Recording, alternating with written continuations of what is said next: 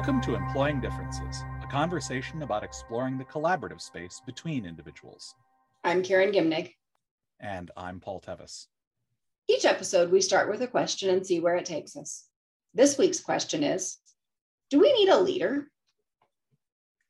So I want to start by distinguishing between two things, which is leadership and leaders. I am actually a big believer in leadership. I believe that leadership is important because what leadership really does is it allows for a group of people to accomplish something together that they could not accomplish individually on their own. Right? Fundamentally, that is what leadership is for me. But leadership is a social process that results in that. And leadership can be undertaken by any member of a group at any time. One of the things I talked a lot with the groups that I work with about is that you can lead from whatever chair you're in. The scope of what you can do from that chair differs. The options you have available to you differ, but I believe it is possible for you to contribute to the group achieving things that you could not all individually achieve, regardless of whether or not you have any formal authority in the organization and in the group. Oftentimes, when people talk about leaders, what they really mean is people who have some sort of formal authority bestowed by the structure of the group or the organization. And that's actually, I think, what we are going to talk more about here today. Sometimes leaders exercise leadership. Sometimes they don't. So actually, I think where we're going to be exploring a little bit more is more about, like, do we need to have particular authority invested in individuals in order to achieve our tasks, in order to achieve what it is that we're trying to do? So that's kind of the setting the stage of where we want to go. And so with that, that's really a question, right? Do we need to invest specific authority in certain individuals in order to get what we need to get done? Yeah, and I think this is one of those that it's so situational. And a lot of it is, are we in a group where there is a willingness to exhibit leadership and to accept, both to practice and to accept leadership without that positional authority? Mm-hmm. And most of us don't have a lot of experience with that. So my sense is that every now and again, I've been in a group where there is this incredibly sweet spot of everybody in the group kind of steps forward in leadership now and again in this way or that way, without a great deal of formal assigning of roles. Although I will say, even in those groups, there's often a passing of leader roles in a very, temporary kind of way, and often following a similar pattern. I'm in one group where we don't have a formally assigned facilitator, but almost every time we get together, somebody says, Karen, you going to facilitate today? And I can say no. I don't very often, but I can. But there is that sort of pattern now in the group of, okay, this is a person who's good at this thing, and I land in that role of leader. But it's in a very casual, friendly kind of way, if that makes sense. So I think even in those cases, I think we usually end up with some amount of role. But most of the time, the groups that we're in don't actually have that skill to really show up with leadership, each of us consistently. And whenever there's a leadership vacuum, that someone steps into it. In my experience, that's pretty rare without some sort of formally assigned leader. Mm-hmm. It's for me, I've been in a bunch of learning communities recently where we get put, into small groups to go perform a task, right? We're given a chunk of time. There's an activity we're supposed to do. And it's really fascinating watching, because no one is formally designated as the leader of the group to help get the task done. And it's really fascinating watching how people either do or don't step into that kind of role. Because I think one of the things that formal authority is useful for is helping to create the conditions around a group. right, that are going to help it succeed. And attending to those without necessarily trying to manage and run all of them. It's one of the interesting paradoxes. So I do a lot of work with sort of self-managing teams. And one of the things that we know about teams that work effectively, where they control the way that they get their work done. They are highly collaborative. They figure out, okay, this was our process for doing it, but there's actually a better way of doing it. So we're going to modify our process. You know, they're not having a manager who controls rigidly the process that they do. They're responsible for sort of figuring that out themselves.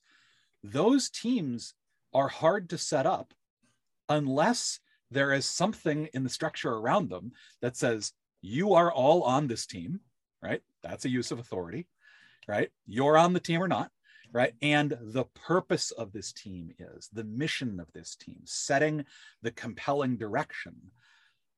And if that doesn't happen, then those teams rarely form and gel well, because we all have different ideas about what the purpose is, or what the mission, like what we're actually trying to do. Are we on the team? Are we not? Things like that. So in some ways, where we need a leader, even in these self-organizing teams, we need a leader to establish the boundaries and the conditions around the team so that we can lead ourselves. And that's the paradox that we run into, is we think that, well, because the team is going to self-manage, it doesn't need any type of manager or any type of leader.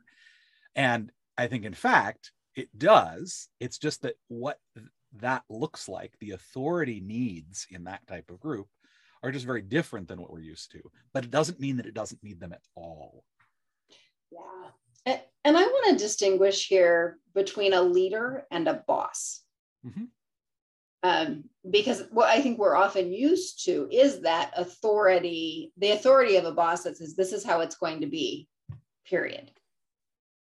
And we've probably all had bosses that were somewhat approachable. But when that authority is landing really heavily, this is the person you go to find out if you're allowed to do it or not. This is the person, right? That boss authority is very, very different than a collaborative leader whose primary role is to say, okay, so group, I think we're saying we want to go here. Am I getting that? Okay, then how about this as a way? I am proposing we use this tool as the next thing. I'm proposing we use this structure as the next thing, with an absolute understanding that anyone in the group can say, no, that's not going to work for me. So leadership, although there's some amount of authority in saying, we don't need 10 people to all show up with a structure for a meeting. We don't need to each be throwing tools in at the same time and fighting over which one. So there is something to be said for who's going to put the energy in ahead to be thinking about how we're going to function, that kind of formal authority. At the same time, I want to be careful to say, I don't think you need a boss. I don't think you need someone with the authority to dictate, to instruct, to assign in a firm kind of way. I think that we need that leadership role of someone who will suggest a course forward, or name something that doesn't feel like there's something going on in the room that we aren't naming and we need to name it, that will say the hard thing, those kinds of leadership tasks. And it's probably easier to do them if you have some sort of authority for that. But that's a very different thing than the dictator type authority that we often think of when we hear the word authority. Well, and this is a thing that I work a lot with, organizational leaders with managers, directors, things like that, where I think we have a relationship to the concept of authority that we need to each be aware of. Because what I tend to see in work that I do with folks, right, is that they either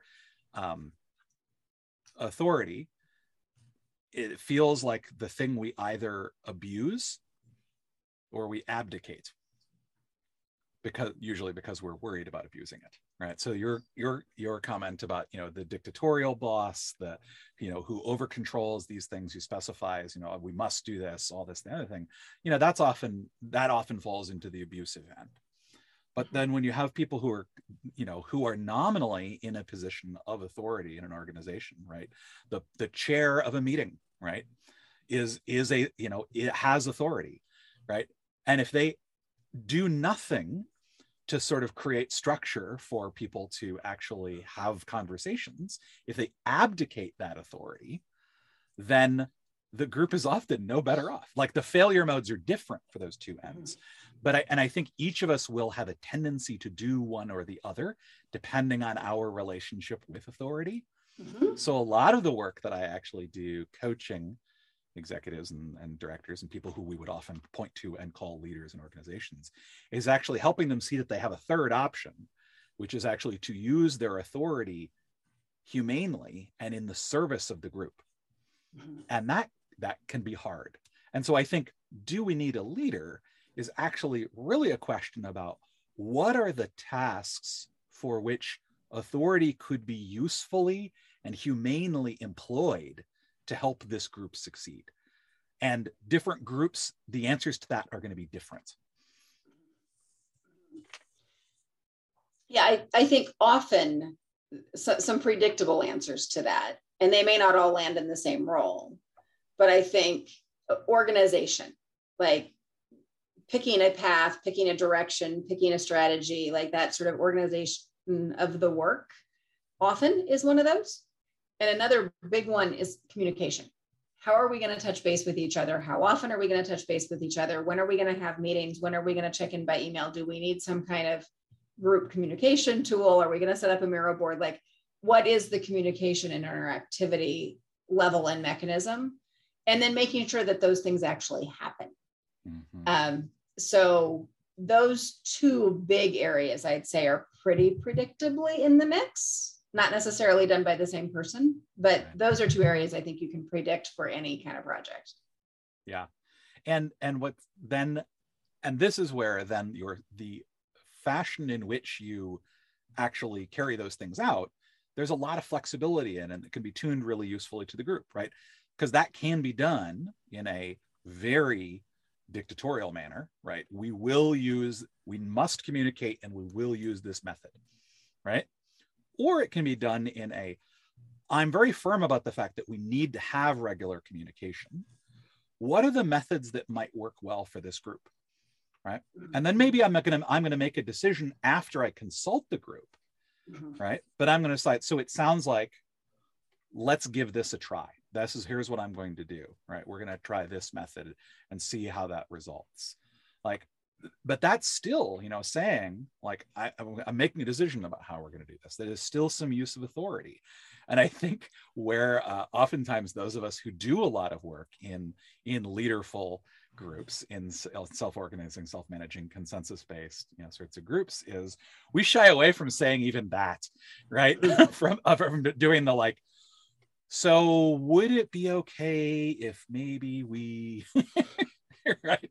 And that's sometimes just not of service to the group.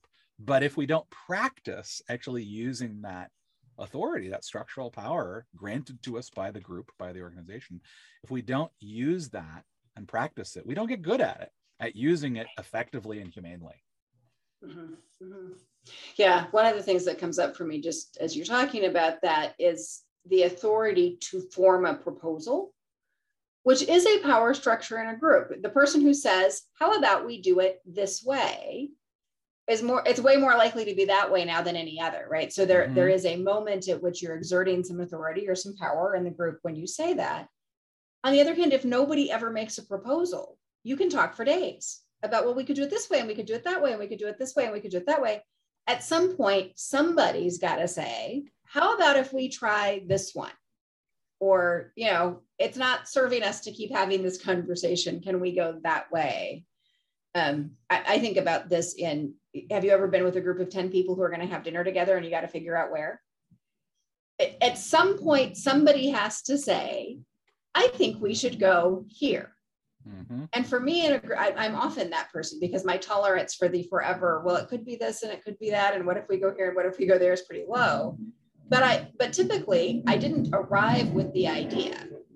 What happened was I listened for about 3 or 4 minutes and each person had sort of chimed in and maybe I already know we have a vegetarian and we have, whatever's in the mix. And I say, okay, so of the 5 things anybody said, this is the one that seems like it works for everybody, does it? And then we're off on our way to have dinner.